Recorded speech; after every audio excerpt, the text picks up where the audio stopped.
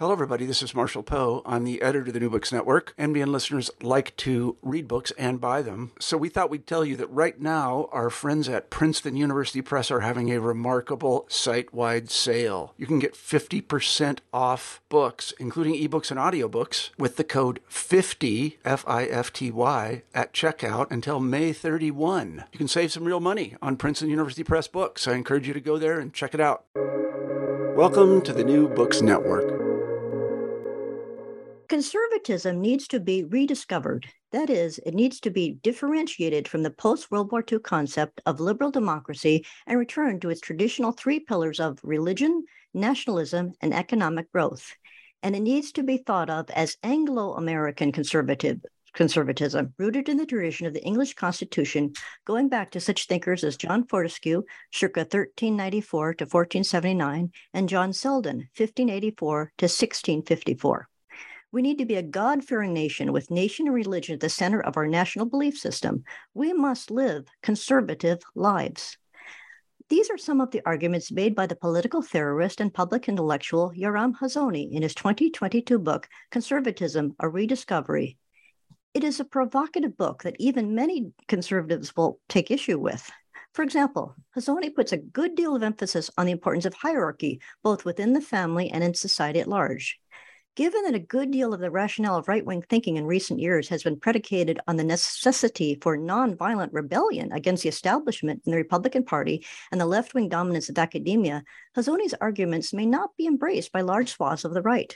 But to get conservatives and those on the right who do not identify as conservatives as thinking about what they stand for, what they want, and how to get it is one of the goals of the book. It succeeds. To those who might blanch at the embrace of religion in the public sphere, Hazony argues that for all intents and purposes, the increasingly powerful political philosophy woke neo-Marxism is itself a religion. Hazony criticizes the right for acquiescing in the relegation of traditional religion to the private sphere. He argues robustly for religion, particularly Christianity, to serve as a countervailing force to wokeism. In the face of a progressive order that leaves people in the position of being unable to distinguish between, say, a man and a woman, Hazony advocates for such measures as ending the ban on the Bible and God in the public school classroom. This is a full-throated defense of conservatism and is therefore must-reading for those on all sides of the political spectrum. Hazony addresses the need for the idea of a nation, its cohesion, and its inherited traditions. For that, he says, you need conservatism. And by conservatism, he means a public conservatism, a public traditionalism in those places where there's a majority that will support it. Hazony maintains that our culture must support parents and congregations in the work of the transmission of values that ensure respect for tradition, nation, and hierarchy. This book is a substantive intellectual history of conservative thought and profiles significant figures in the conservative movement, for example, William F. Buckley, Frank Meyer, and Russell Kirk. It is also a clarion call for those who claim to be conservatives to live genuinely conservative lives. Hazony urges conservatives to stand up for principles like the public acknowledgement of God and such core values as the honor due to parents by their adult children, loyalty within marriage, and observance of the Sabbath. In the Hazony version of conservatism, all 10 of the 10 commandments ought to be the basis for our country's social and political life. He includes in his book, a memoir of his days at Princeton University in the 1980s, where a campus culture of loose living and rampant drinking led him to seek out a life of faith and family. College students of today and their parents would do well to read this moving chronicle of a young person surrounded by decadence who escapes its ravages via a solid marriage and a return to traditional religion. Let's hear from Mr. Hazony about his book and the path forward for conservatives and America itself. Hello, everyone. My name is Hope J. Lehman, and I am one of the hosts of the New Books Network. I am talking today with Yoram Hazony, the author of the 2022 book, Conservatism, A Rediscovery. Thank you for joining us today, Yoram. Hello, Hope. I'm glad to be here with you. Well, thank you. I'm very honored, and I very much enjoyed reading your book and learned a lot from it. I'd like to start with the title. What do you mean by the use of the word rediscovery? For example, What do you feel has been forgotten by conservatives? And who would you point to on the public stage in our own day as being conservative? There seems to be a huge range of figures that some might point to, from people like Ben Shapiro or Tucker Carlson to politicians such as Florida Governor Ron DeSantis to Supreme Court justices like Amy Coney Barrett and Clarence Thomas.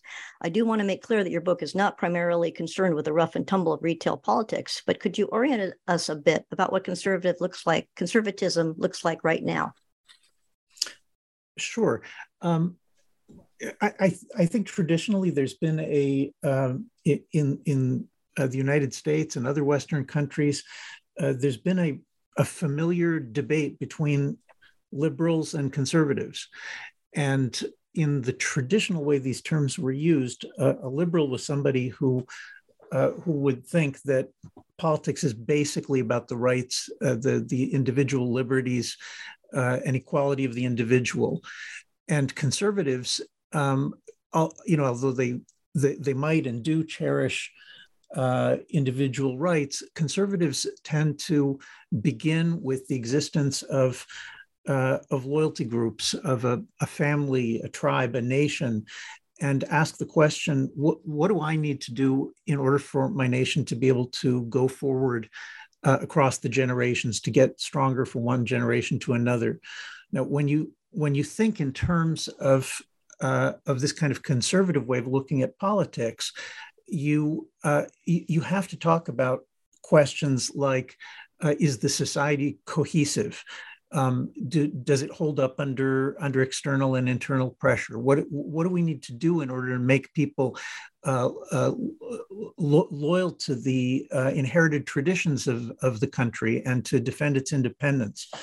And I think that this crucial debate between liberals and conservatives largely disappeared from American and European public life after the fall of the Berlin Wall. There's kind of this dramatic collapse of communism, followed by what I see as kind of a utopian embrace of liberalism across the political spectrum. So there could be arguments between Democrats and Republicans, but pretty much everybody became a liberal.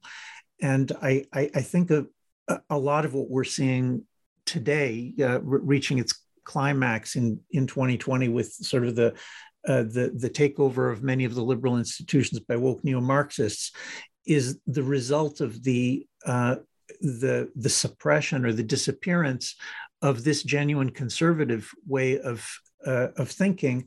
And the book proposes that we should rediscover it, both historically and at the level of political theory and personal life.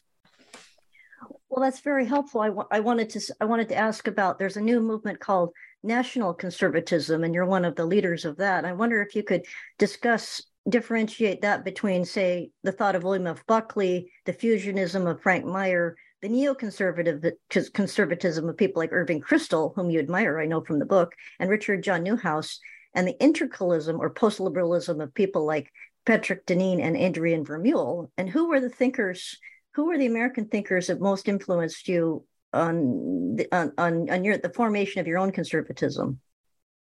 Well, that's a lot of questions. Yeah. But your book is so rich. I think every line in the book is underlined. I went through several pens on it. Oh, thank you. So I would say that in terms of recent thinkers, meaning the last couple of generations, I think that Irving Kristol probably, who I knew personally, probably had the largest impact on my political thought.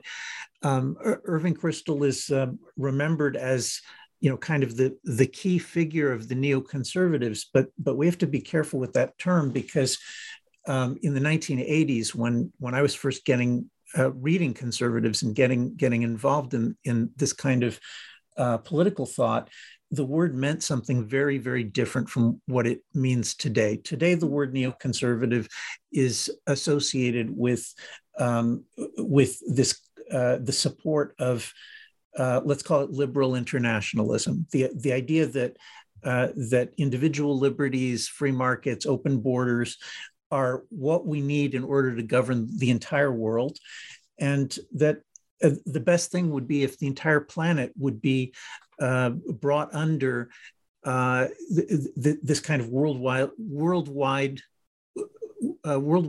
rule of liberals or liberalism. And Irving Kristol was, almost the exact opposite of that. If you pick up his terrific book from 1983, Reflections on of a Neoconservative, you'll see that he was very skeptical about the ability of human rights or the freedom of the market to be able to extend beyond the countries where it was first developed, the English-speaking countries. And he was especially skeptical of the possibility of maintaining anything like the free enterprise system in the absence of strong nationality, national independence, and especially religion, which he thought was the most important component of conservatism. And his idea was that the freedom of the market, where we get to buy and sell whatever we want, and at whatever price we can agree to by contract. His argument was that was great for economic growth, but that it was terrible for families and nations, basically any kind of loyalty group, any type of group that human beings are loyal to, is not based on contract, and it's based on obligations that are inherited rather than being chosen. So just to pick an obvious example, none of us choose who our parents are. We don't even choose who our children are. Our children are born and they turn into to very different kinds of people, and we owe them things, just like we owe our parents and other relations. We're not able to say, no, I wanted this kind of child, but you're the wrong kind of child, so I don't have any obligations to you. And Kristol's point, which I think is a very good recapitulation of something that appears repeatedly through many centuries of conservative tradition, is that these inherited obligations, which are not chosen, they're actually what allows the society to propagate over centuries. And Kristol thought that if you eliminated these involuntary obligations, then you would quickly lose your country, something which is barely discussed by people who call themselves conservatives today. And the fact that the word nationalism has come to seem almost a pejorative in many people's eyes, that they equate it with white supremacy or everything evil, whereas nationalism is. I lived in Asia for several years, and it's not as though the Japanese or the Chinese are not proud of their nations and have a very strong sense of nationhood. Could you talk about the term nationalism and the way it's used now by the left in particular? Sure. I use the word nationalism the way that that I learned it growing up in my father's house. My family's Israeli, and as you say, many countries like Israel and India, lots of other countries use the word nationalism to mean a theory of the way the world should be governed, where many nations have their independence and are able to chart their own independent course and not be subservient to some kind of foreign empire. And so when Kristol and others were using the term, what they meant by it was that the kind of thing that today is associated with Brexit or the Trump movement. I don't mean necessarily Donald Trump specifically, but the people rallying around what's now called national conservatism are people who are trying to say, look, we're not interested in trying to establish a universal rule of a single law around the entire globe. We don't want to be subjected to it, and we don't want to subject others to it. And that comes down to, that's a big theory, but it comes down to practical politics on questions like does a corporation, if it's an American corporation, does it have any kind of responsibility to American workers? Or should the owners just be free to move their corporation to China, regardless of its impact on American national security or on the American economy or the availability of jobs? And a nationalist will say, look, there really is such a thing as a nation, and we owe things to our fellow nationals, and that might include slowing down immigration or national steps to be to reinforce the national religious or constitutional traditions in the school systems. All of these things arise as issues as soon as you say the nation is something real that all of us benefit from, and it needs to be protected like the family. I was going to ask, in terms of national conservatives, is it a recognized movement? And who are its leaders, and who are its conservative critics, the critics on the right that do not like it? I know there's a lot of unfortunate internecine warfare on the right, and I think your book is a wonderful go-to book to thrash those things out in a very civil way. Could you talk about the national conservatives, and where does one go to find them? Who are their leaders? Okay, well, it is a recognized movement. It's discussed quite a bit online in all sorts of media, both by people who like it and people who don't like it, and people are still wondering. The original gathering of what later became the National Conservative Movement was right after Brexit and Trump's election, President Trump's election in 2016. In December of that year, immediately after the election, there was a gathering in Glen Cove, New York, that included people like Rusty Reno, the editor of First Things magazine, Professor Joshua Mitchell from Georgetown. Yeah, I've interviewed him. He's a wonderful person. Yeah. No, he's among the finest people I know. John O'Sullivan, who was the longtime editor of National Review, now the head of the Danube Institute, and others. And this group gathered in order to try to talk about at the level of ideas.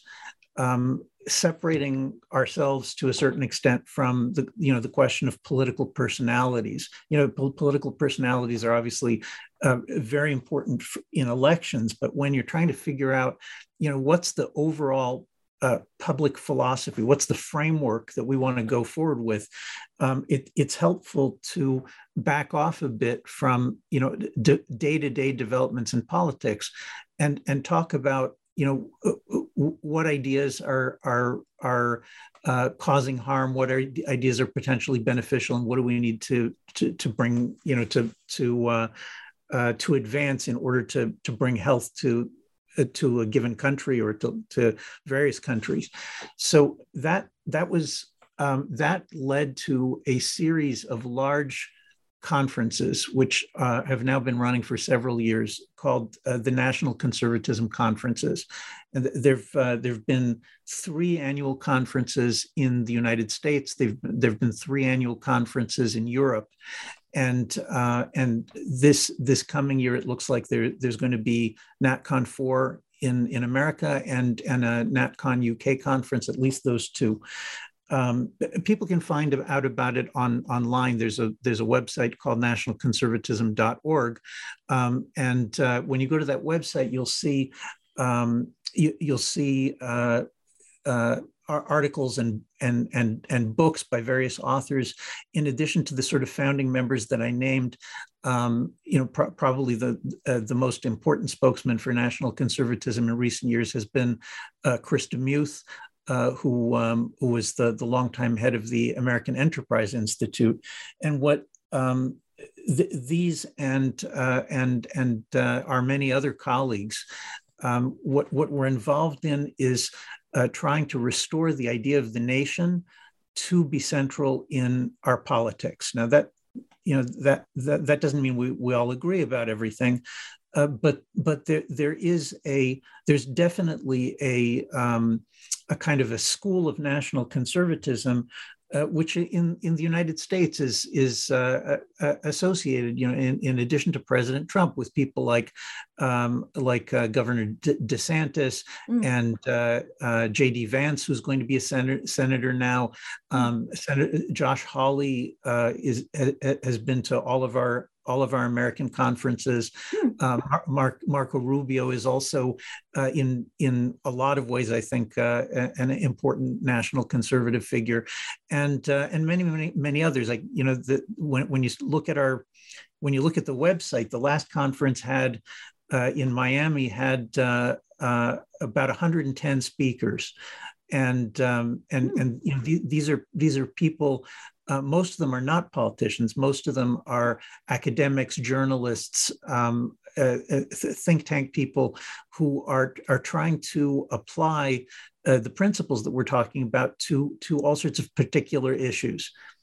Well, I was going to say, you mentioned the importance of ideas, and one of the strengths of your book is that in some ways, I don't think it's a rediscovery. To me, it was, and I think for other readers, it was really an introduction to conservatism. For example, you mentioned a figure that I had never heard of, and you call him the greatest conservative, John Selden. And I wonder, could you talk about him and the importance of his period and the formative ideas for what you're working on in our time? Sure. There's kind of like this slogan. It's like an intellectual slogan that you hear all the time, even among very educated people.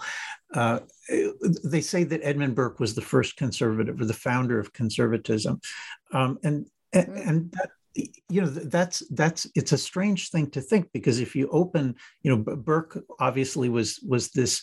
This great Anglo-Irish statesman during the time of the French Revolution, who became famous in history as the leading opponent of French revolutionary ideas, and probably the person most responsible for preventing the French Revolution from taking hold in Britain.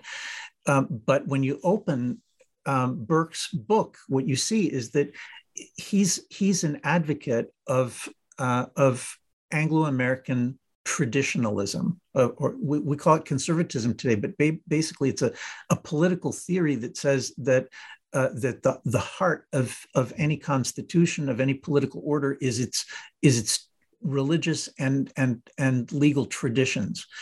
And so when you ask, well, how could he found the school at that time if he's defending the traditions, you immediately see this kind of absurd contradiction, that actually Burke is not the founder of anything, and he doesn't think he's the founder of anything. What he's doing is he's defending this tradition that he thinks is 400, 500, 600, 700 years old.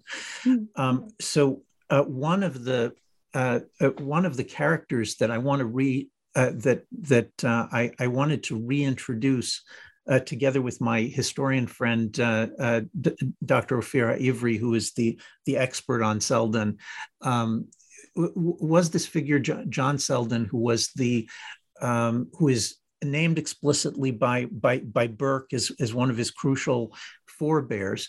Selden lived at the time of the first half of the 1600s, when after Queen Elizabeth died and James of Scotland became James I of England, and James was a political theorist and who wrote books on political theory, and his political theory was that the king makes all the decisions, and any kind of law comes from the king by right.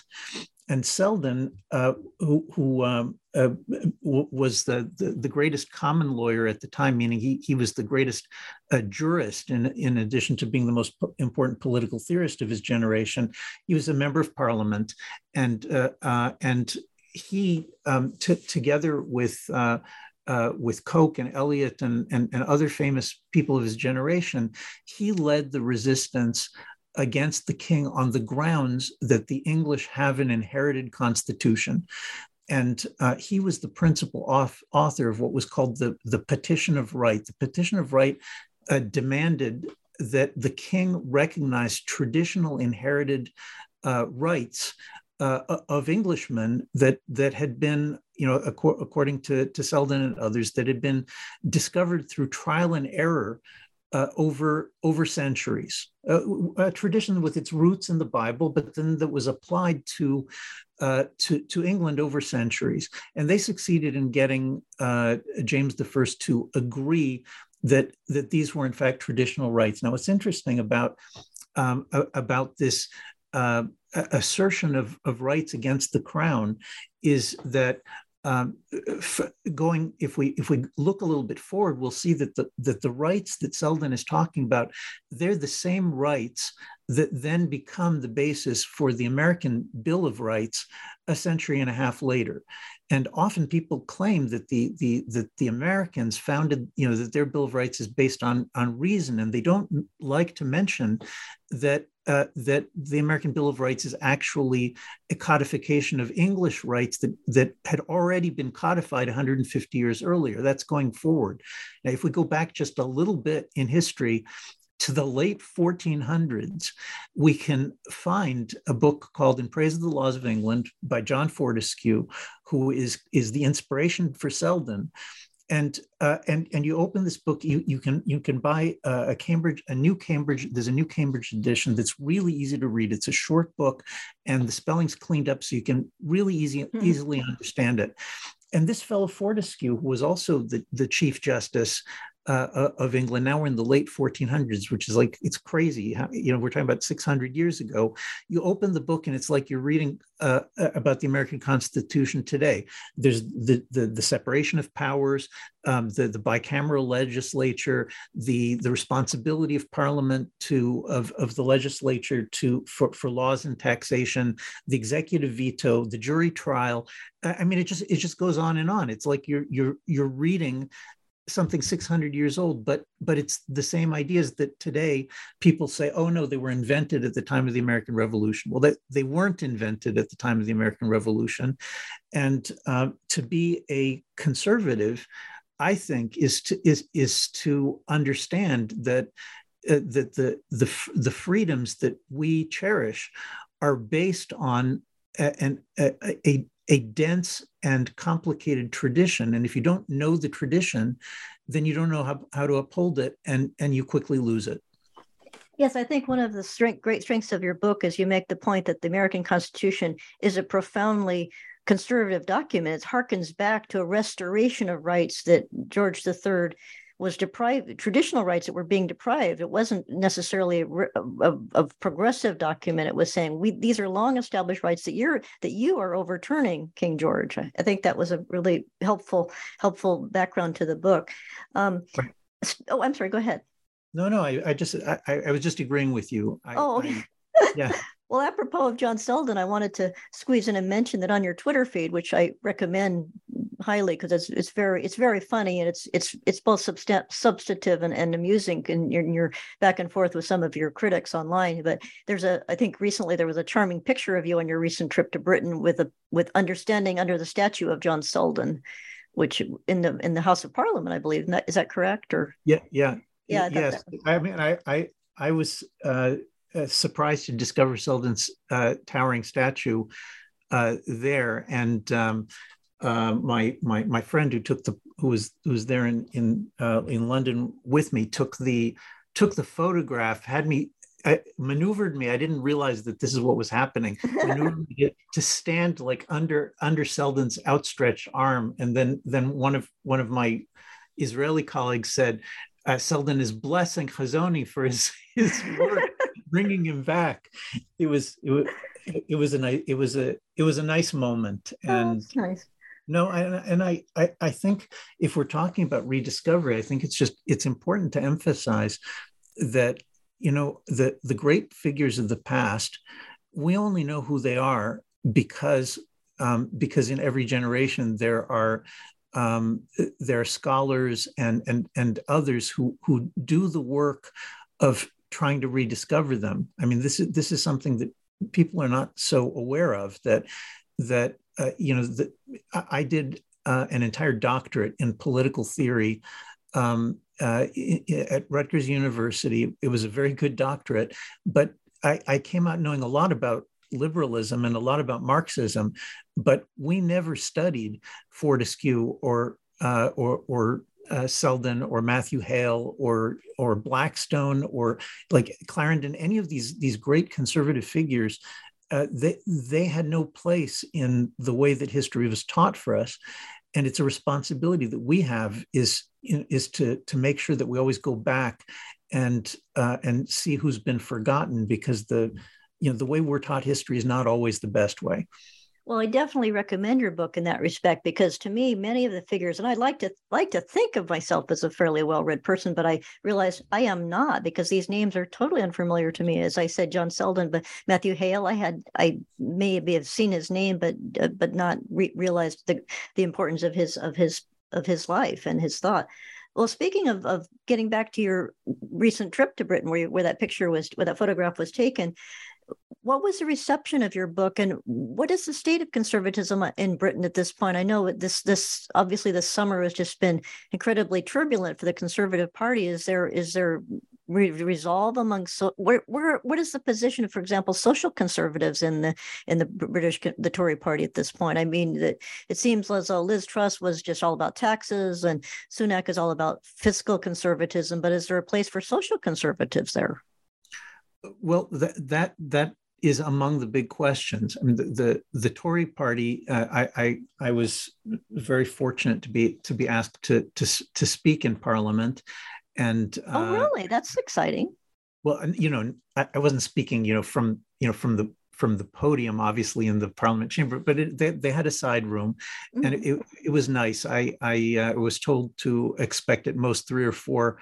MPs for the meeting, and 15 showed up, and it was lovely, and in some ways very encouraging. And in addition to speaking to the parliamentarians, my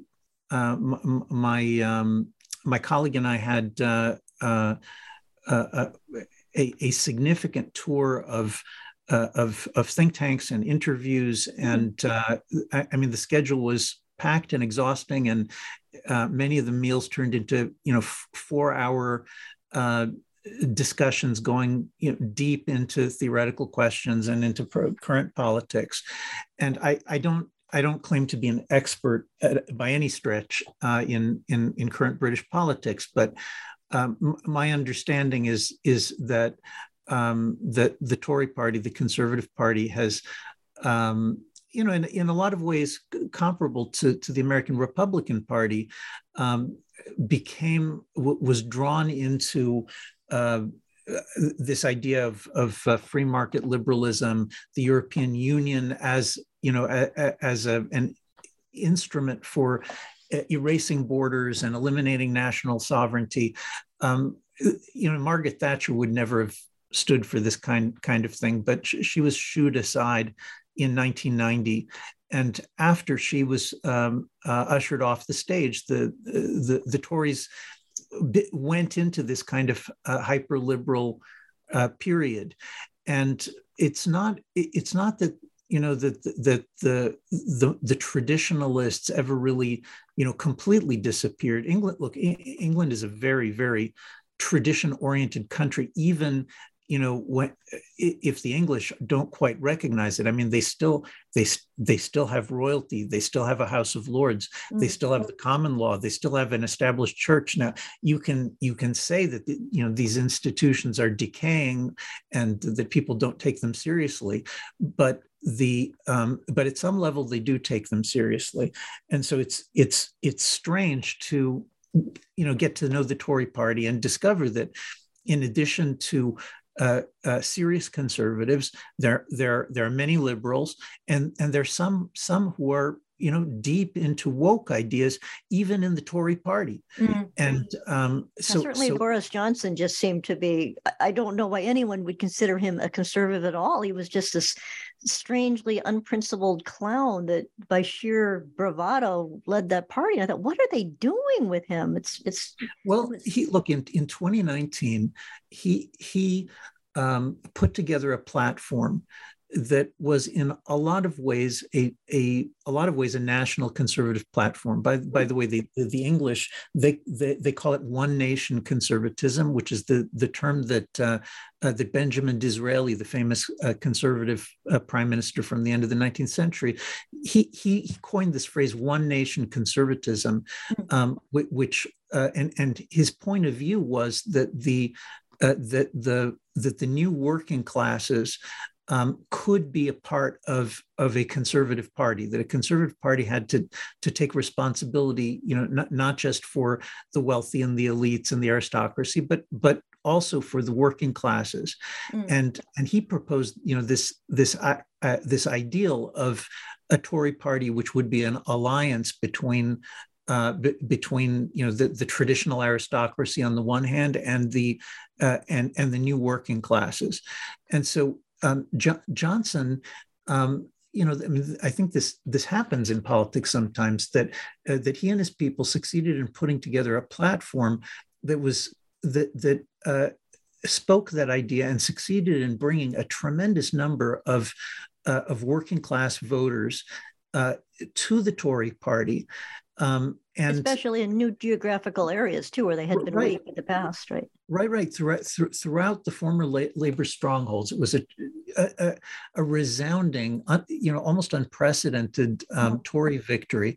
But I think that Johnson and his people were not prepared for that victory. They didn't know how. I don't think that Johnson, was purposely trying to trick people, but he was not prepared to govern on the basis of the platform that he had sold to the public, and so all of that has led to great confusion. You mentioned Liz Truss was prime minister for 5 weeks this summer, and her fall after such a brief period, a historically brief period, I think was triggered just an astounding drop of the conservatives in the polls. They lost something like 30 points in 3 months and have not recovered. And that series of events, I think, has created what seems clearly to me to be an opening for a solid, serious, systematic national conservatism, which the Tories may turn to it out of a recognition that that they haven't kept their promises and they're going to be defeated badly for it. But maybe they can't do it, and it may turn out that some other party on the conservative right will take up that that cause. That's possible under a parliamentary system, that a new party will step forward. What's clear, I think, is that there are hundreds of people, intellectuals and political activists, deeply involved in right of center politics in the UK, who are now talking about the importance of national conservatism as a set of ideas for the UK. We just announced the founding of an Edmund Burke Foundation branch. That's my organization that runs the National Conservatism Conferences. And Professor James Orr from Cambridge is going to be, he is the newly appointed national head of NatCon UK, and we're looking forward to a big convention in the spring. Well, speaking of Edmund Burke, I wanted to just say that one of the most valuable passages in your book, or sections of your book, that I found very useful was a comparison, side-by-side comparison of the American founding father Gouverneur Morris with Edmund Burke, and the differences and the similarities between them. And that passage alone was worth the price of the book. I just thought that was wonderful and very, very illuminating. Another moving from actually national politics to the social world that you recommend, and I found it very moving in your book that you talk about the effects of the pandemic on American families and the rediscovery of simple conservative values, such as, because people were locked down thanks to government overreach to a certain extent, but people were eating together and that they were looking after the elderly members are trying to, because and one of the things, speaking of the elderly people, is you make the point in the book, I was surprised by this, that you were very critical of the nuclear family, saying that that's relegated the elders in our communities to assisted living and or retirement communities, and there's very little interaction. Could you talk about what you think that the pandemic has done for conservatives, if anything, or has it just made people fearful and dependent on the state and not being self-reliant? Well, look, I definitely I know that an awful lot of people suffered in many different ways from the pandemic and the lockdowns and confused government policies. This is true, not just in America, but in many countries. So I don't want to make it like some kind of like idyll or utopia or something. But on the other hand, America, like other Western countries, has, I think, been suffering. People talk about the effects of the breakdown of the family, but I think that it's often very unclear what the traditional family was actually like. I mean, there's this kind of image of the 1950s nuclear family where there's a father who goes to work, there's a mother who stays at home, and and they have 2 or 3 children in a detached suburban home, and the children go to school, and the mother's left at home in the house. And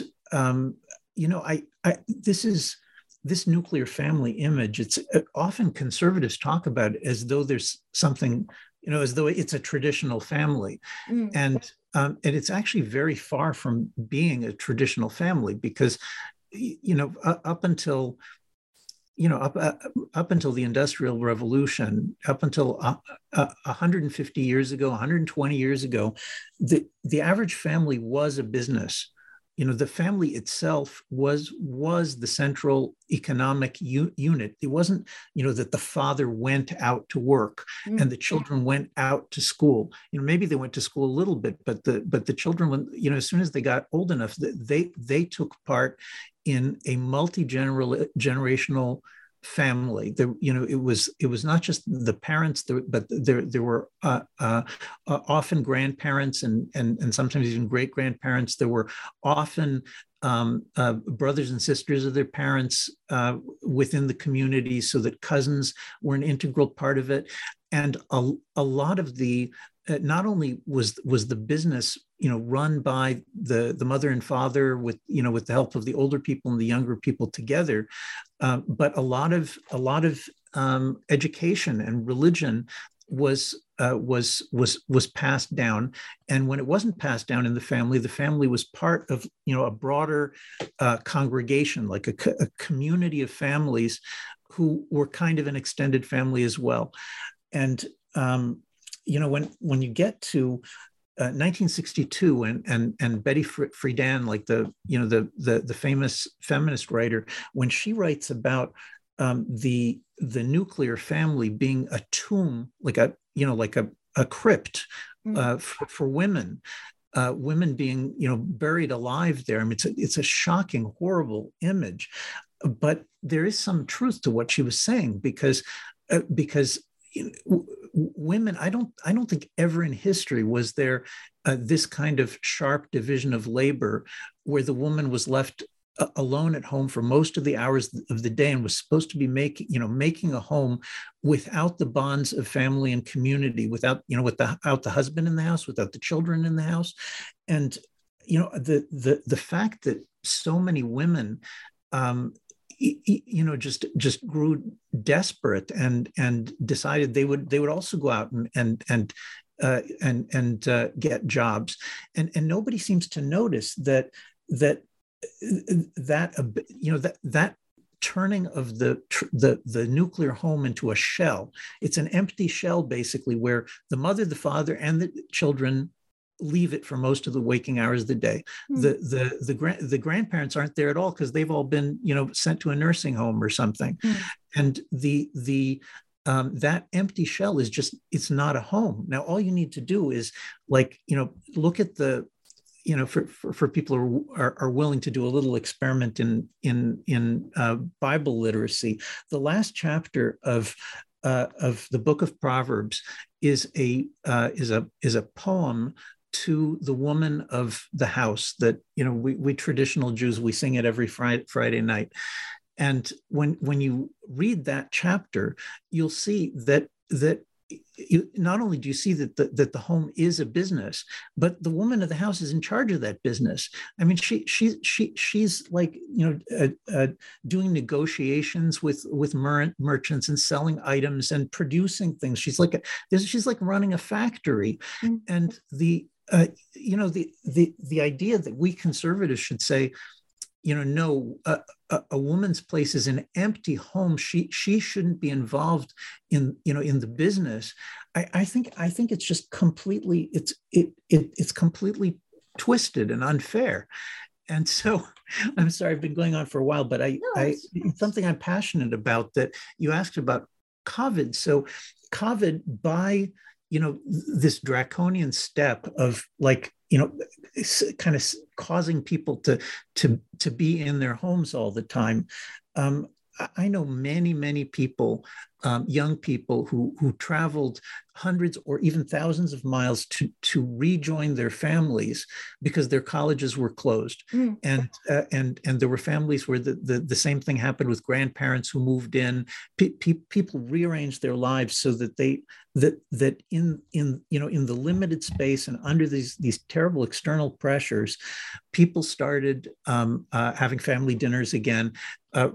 Suddenly discovered the incredible bonds and ties that you can only have with your family, that you don't have with your college friends. You only think you do. And or your work situation. We're your family. Right. No, you're not. Right. No, you're no, I'm sorry. Your work might be a great place, but when your work gets tired of you, they fire you. Yeah. And your family doesn't fire you. A family, the family is the people who you have these unchosen obligations to. And I think a lot of people caught a glimpse during the COVID years of some of what has been lost and what might be gained. Well, at this point, I just want to remind listeners that we were talking today with Yoram Hazony about his book, Conservatism, A Rediscovery. And as I was reading your section about families and the argument for extended families and families where multi-generational households, I was thinking that perhaps the future of conservatism lies with people who are recent immigrants, for example, from South Asia and Southeast Asia, and Hispanics, because they often have multi-generational families and very traditional views of I don't want to stereotype them, but is there a future for that, or do they become assimilated into the secular liberalism as through within one or two generations? Well, I think both of those things are true. I think that foreign immigrants are often much more conservative than Americans or Brits or Europeans. Meaning than the society that they're moving into. They're coming primarily because they want better employment. But they hope to be able to maintain very often their traditional family structures. In my experience, for most communities, it doesn't last and it gets broken down. The children and certainly the grandchildren are resentful. Why can't I lead a liberal life, just like my friends, where I'm free from all of these inherited obligations? But on the other hand, if anything at all is going to change, then it is in a more conservative direction. It's certainly going to involve some kind of broad coalition of people who still value a conservative life with others who are more liberal, but at least they look and see the cultural revolution that the woke neo-Marxism is bringing.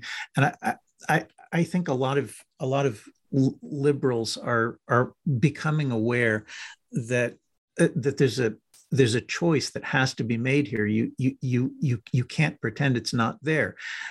If you don't want woke neo-Marxism to be the dominant public religion or public philosophy of the United States, or at least the part of the country where you live, then there's going to have to be a political coalition in support of traditional values, which are basically biblical values. They're in America, they're fundamentally Christian values and Christian traditions. And I'm Jewish. I'm an Orthodox Jew, and I think that that Orthodox Jews, like a lot of other non-Christians who are concerned about the what's coming, I think a lot of us would rather make some kind of build some kind of coalition with our Christian neighbors in order to try to save some of the traditions and revive them. Well, there's a very effective and very funny, but also very telling and sobering passage in your book. It's all three: funny, thought-provoking, and a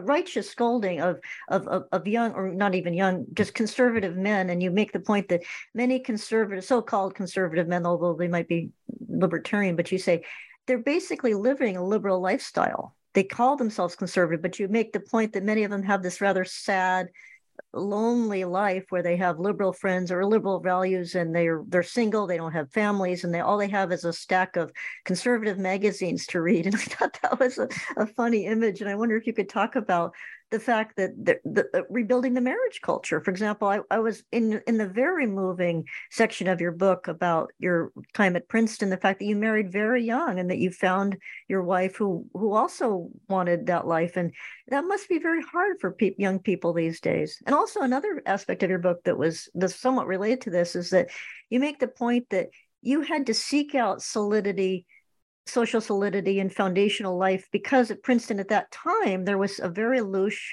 decadent, highly promiscuous lifestyle that you were surrounded by, and you and your future wife just rebelled against that, and you found a home. And I wonder, would you send your own children to Princeton today, or is it, or what would you recommend to a young person trying to find the happiness you found? Look, I'll tell you a secret that my oldest daughter went to Princeton. And we have 9 children, and so far it seems like none of the others are going to go through what she went through. I mean, none of them want to.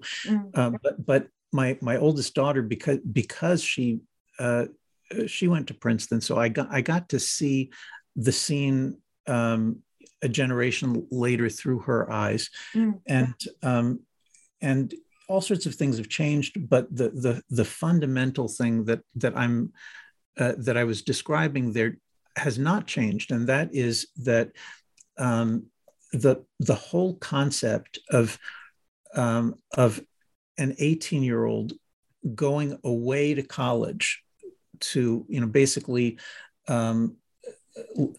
leaving the parents, leaving the family, and going to a place where all the other people are also between 18 and 21 or 22.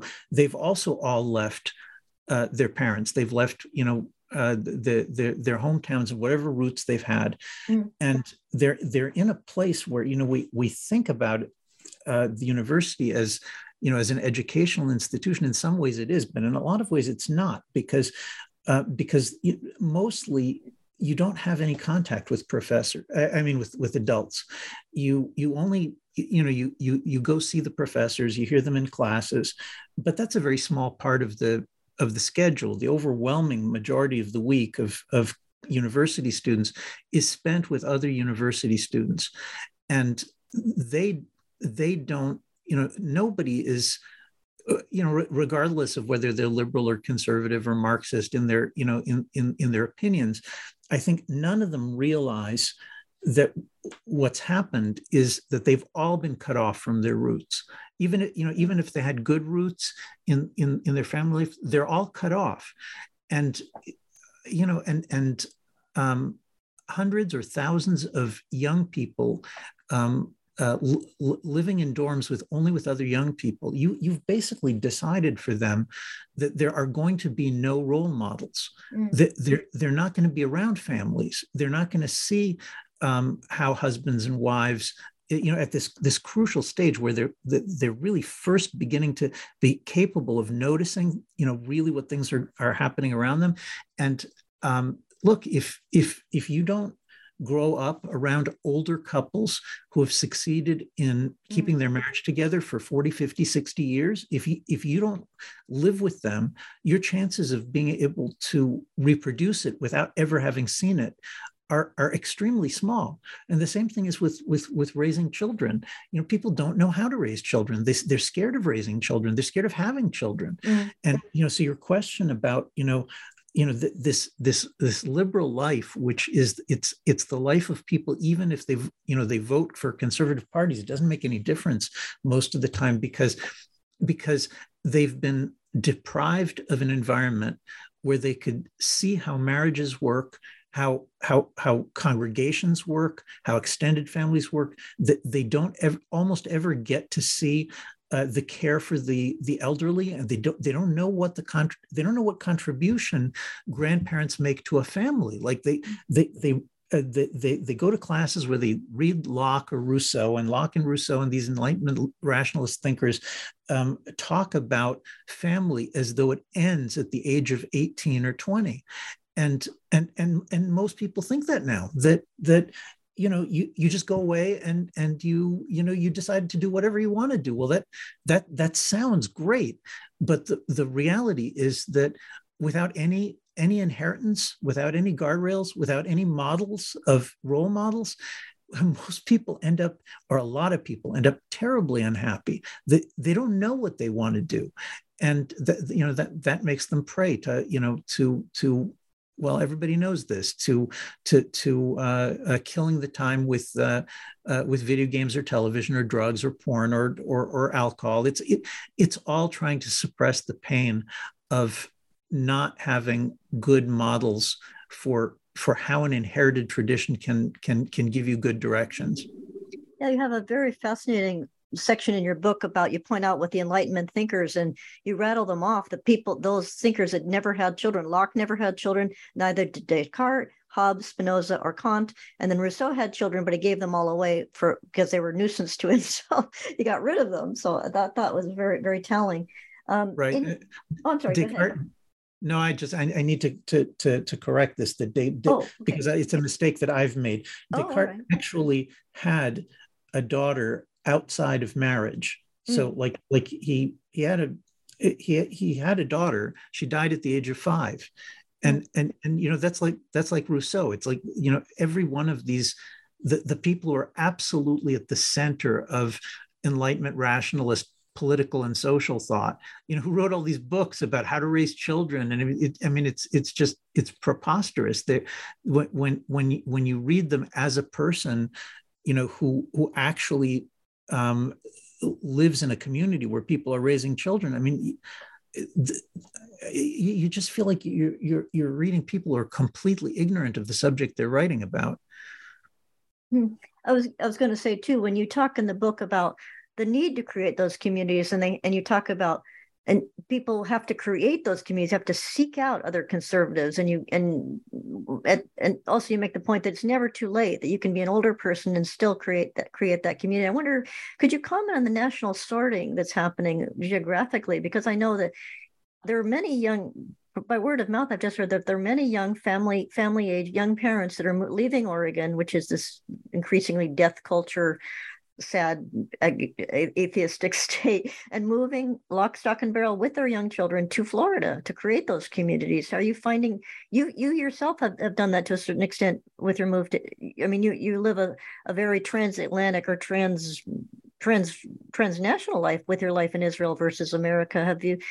Could you talk about your own life, and did your wife have trouble adjusting to the Israeli life, because she's not Jewish herself originally? Well, first of all, if my wife Julie, if she had not been a driving force in all of this, then none of it would have happened. I'm writing a book with my name on it, but the truth is that all of these ideas that we're talking about are about family and child raising and honoring parents uh, and being part of a congregation. All of these are ideas that she and I together were pretty much ignorant about almost all of this. When we met our freshman year in college, and we spent decades finding those role models, trying out different communities in constant conversation between the two of us and some of our other friends, but especially between the two of us. We would go for a Sabbath meal at a new family, and then we'd go home and we'd sit and process everything that we saw, all evening long. Did you see that that the father did this, that the mother did that? Did you see what the grandparents did this, and what happened when the children misbehaved? I mean, this went on for many years, and this the book is.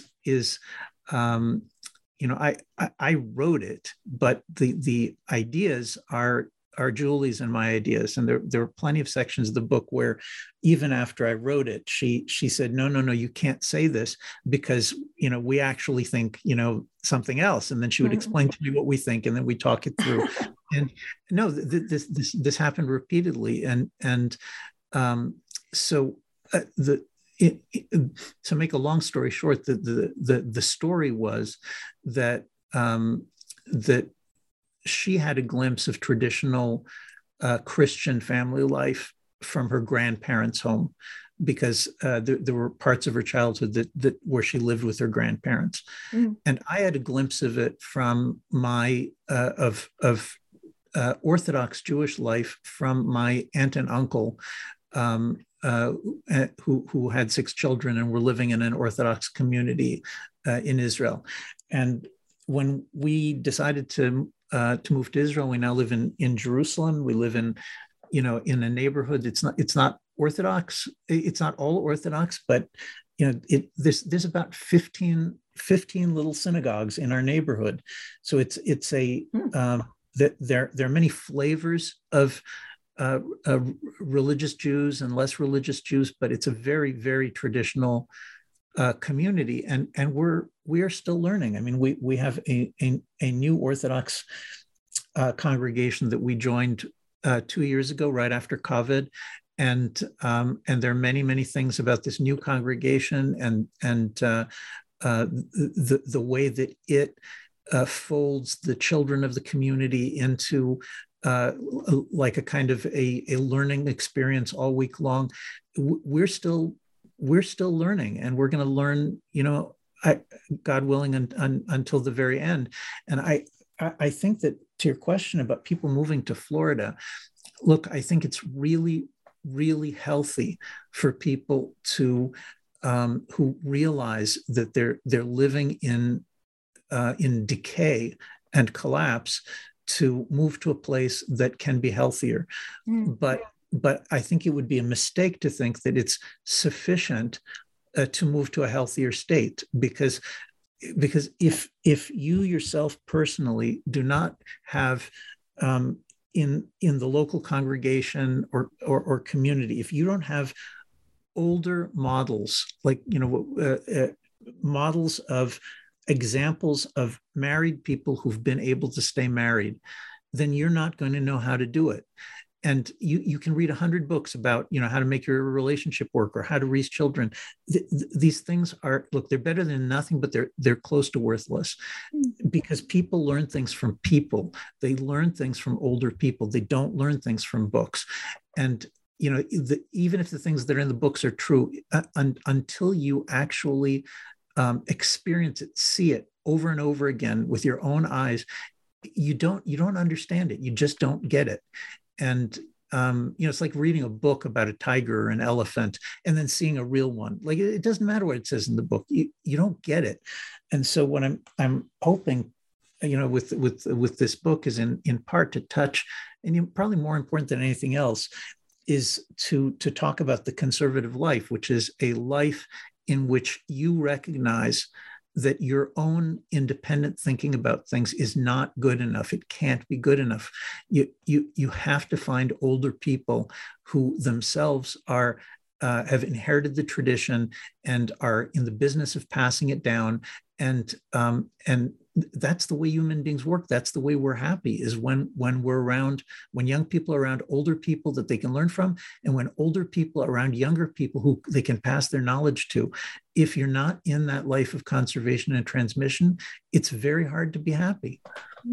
I was going to say that in your book, we're getting towards the end, and there's so much I wanted to ask you, but I promised I wouldn't keep you too long. But I wanted to say that in the book, you talk about the transmission of values, and you use terms that young people never even hear anymore, such as God-fearing and the words honor and constraint. And I think I just recommend that young people who don't understand conservatism should read the book, because at least they'll understand what it is and what they can take from it, even if they're liberals.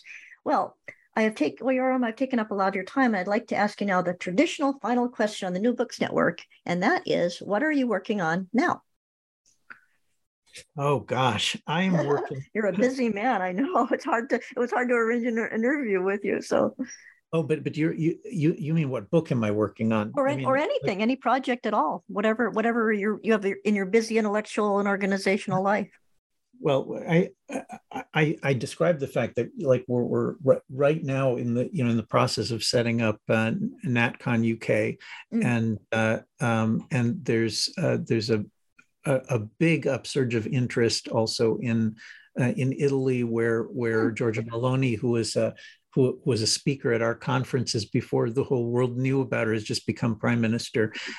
So I'm definitely working on those things, but I have a book manuscript that I've been working on. I'm embarrassed to say this, but it's literally true. I've been working on it for 20 years. It's a book on human nature and how the mind works. And I don't know if people are going to be interested in what I have to say on the subject, but it is the basis for serious conversations about politics or family, or religion, or just about anything, is to understand what human beings are like and how we think. So I'm working on that. I'm hoping someone will be interested in publishing it. Well, I hope we'll be very interested in talking about it in the New Books Network, because we're all about books. So I very much enjoyed talking to you today. And I just want to thank the author we've been talking to today, Yoram Hazony, author of the book Conservatism, A Rediscovery. And thank you, Yoram, and thank you, listeners. Bye-bye. Bye-bye.